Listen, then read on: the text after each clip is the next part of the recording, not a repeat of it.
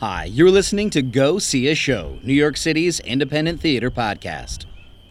Welcome to the podcast New Light Theater Project. Their world premiere production of Liza Birkenmeyer's The Hollower is currently running at the Access Theater. I sat down with some of the creative team after a recent performance. Take a listen. So, welcome to the podcast. I have with me, just say what your name is and what you did on the show.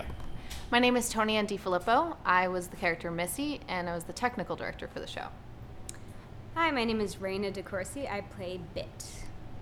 Hi, my name's Samuel M. I played Wilkin Rush George III. I'm Christy Dodson. I played the director. Hi, I'm Mike Aguirre, and I'm one of the producers with New Light Theater Project. All right, and who wants to tell me what the show is and how the heck this came to New Light Theater? Everyone points at the director. Yes. As a fellow director, I know what that's like. Yes. Yeah. So I've been working on the show for about 3 years now. So is Raina.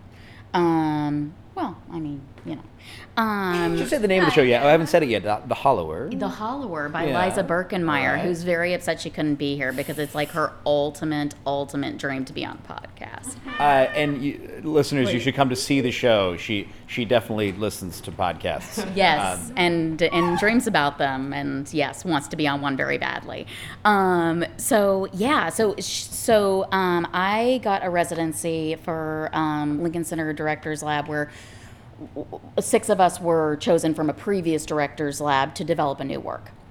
And this was the one that I read of Liza's that I was like, this one for sure. I was reading a bunch of plays, and I was like, oh my gosh, I really want to develop this one. It was a very different play at that time.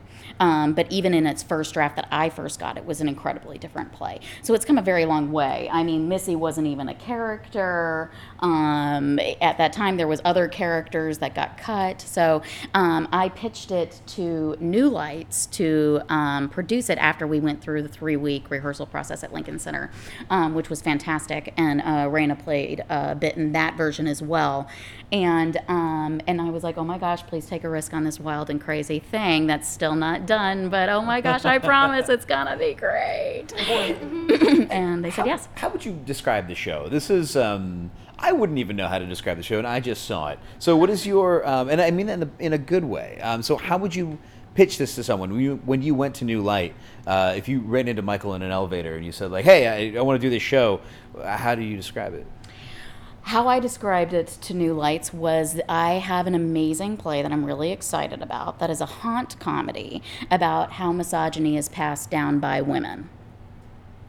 Wow, that's an intense way to describe it. Yes, All it's right. hilarious, and they were like, "That sounds like the strangest bad pitch ever." But I have a great smile. Never hurts, right? I've got this radio voice. What do you think are on this podcast? So no, I get you. So it's slightly absurd. No. It's not slightly absurd. It's incredibly absurd. So, what is that like to develop this? I mean, because this is one of those things that I feel like maybe producers and directors, when they're given a new script and it's incredibly absurd on the page, it can be very easy to just say, "Well, what the hell? No, what kind of what psilocybin has this person been taking?" And they just throw it off to the side, and maybe miss the kernels of genius and brilliance that are in. Like you said, there's a lot going on in this show. So how do you, as a director, how do you, as a cast, find those things and not miss the brilliant kernels of truth in plays that could be easily, glossed over with, well, there's a pig man. What? How do you find that? I mean, as a director, I work on new work, so I enjoy working with living playwrights. So when I read a script, I know that it's all about seeds of thought and seeds of ideas, and so those are the things that excite me about the piece, because I know it'll come however far it comes. Eliza happens to be a playwright that rewrites quite extensively and very quickly. Not all playwrights are that way. So for me, I mean, The Hollower got me right from the get. I mean, for me, Otto's journey hit me very personally. for me, the big seed line of the show, and I never memorize anything, so it's awful. But the seed line of the show for me that really grabbed me was love is a little bit like depression. And essentially, until it leaves you, you never, until it's gone, you never really remember that you could feel so much. And that struck me really intensely. And the idea of two women leads, Bit's character is, I mean, for me, undeniably lovable. I mean, how can you not? And it was just heartbreaking for me to like see a woman that didn't know how to communicate with this young, vivacious, 16-year-old. Bit is one of those characters that I'm like, I don't know that I've seen a teen girl written better. And that's not weird. Bit is not weird. Like, I know a lot of kids, like I teach kids like that, and you're like, oh, you're wearing a new thing. What's the new trend today? Okay, that's what we're dealing with today. You've been with the show for a long while, it seems, and y'all are relatively new to this, or like this is your first version of the show? Yeah. Awesome. So like, talk to me a little bit about like, again, like this, as true to life as a character like Bit is, and also your character, George, but I get that's your last name. George. Oh, Wilkin. Wilkin, yeah. That's one of my favorite lines of the show. His name's backwards. And these are very real teenage characters. Missy's something else entirely. Talk to me about your journey of like getting into this. Well, for me, as playing Missy, when you come see the show, you'll see that through most of the play, through 98% of the play, I'm wearing a mouth guard and sunglasses and a face mask, and you can't see me, and you don't know my opinion about anything, you don't know how I'm feeling, you don't know how anything's affecting me.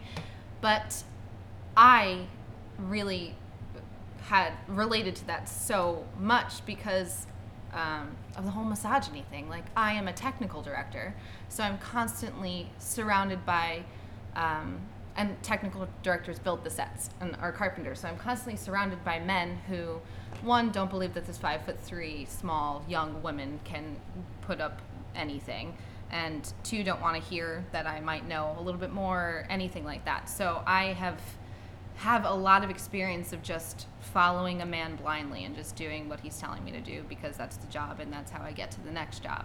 So I didn't think Missy was strange at all. I think it's an interesting way to show that someone shouldn't speak and shouldn't have an opinion about something, but I completely related and I was like, yeah, totally. Yep. And she has 2 lines and it's just saying like, I'm doing this because I need the next job. I'm taking this shit now because I have to. And I think that's something that like I've experienced a lot.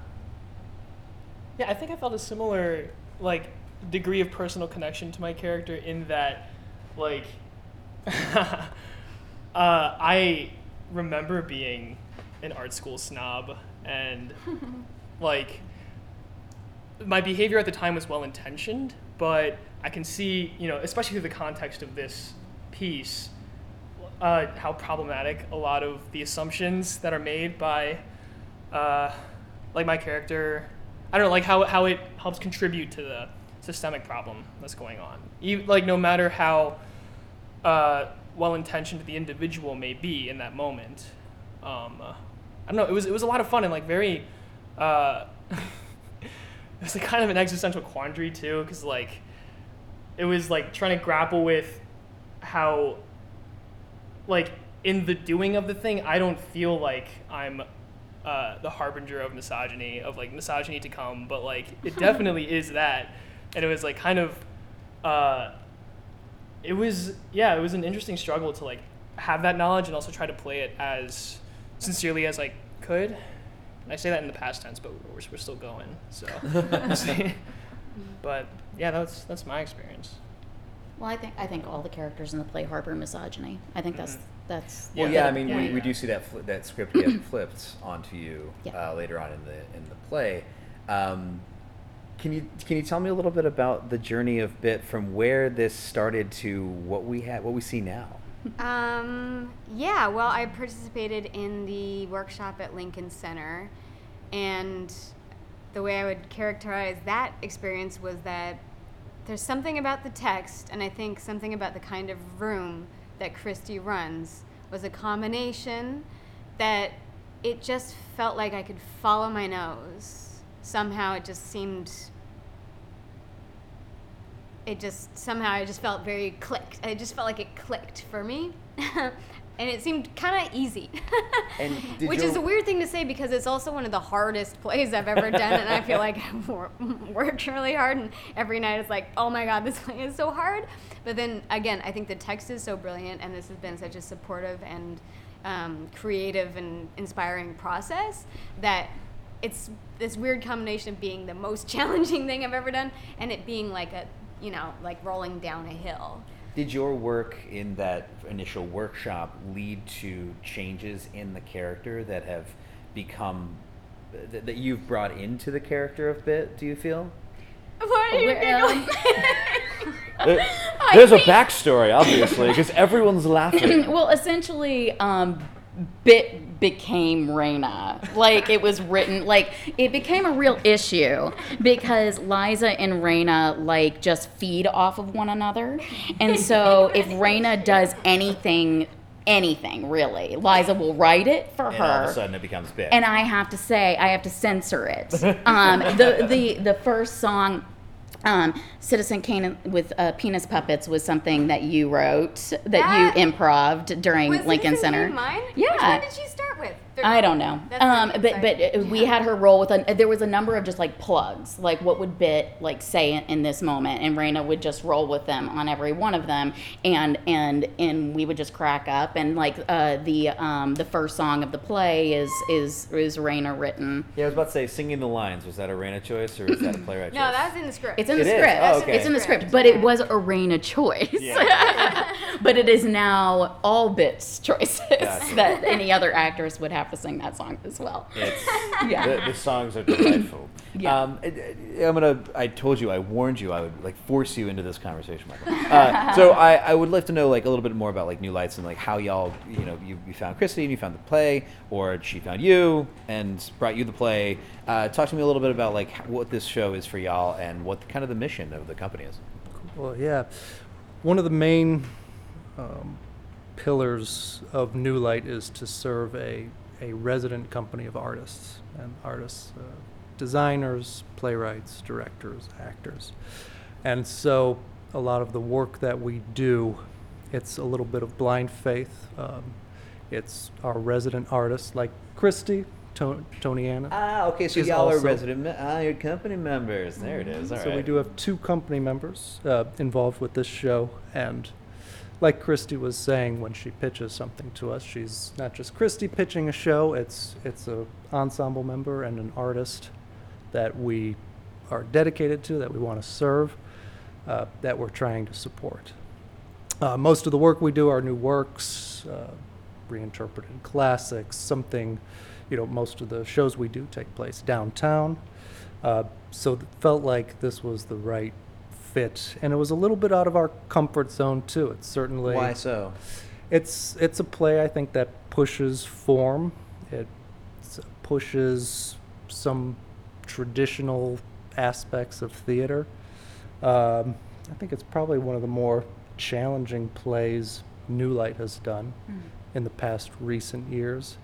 But it was serving an amazing company of artists with it.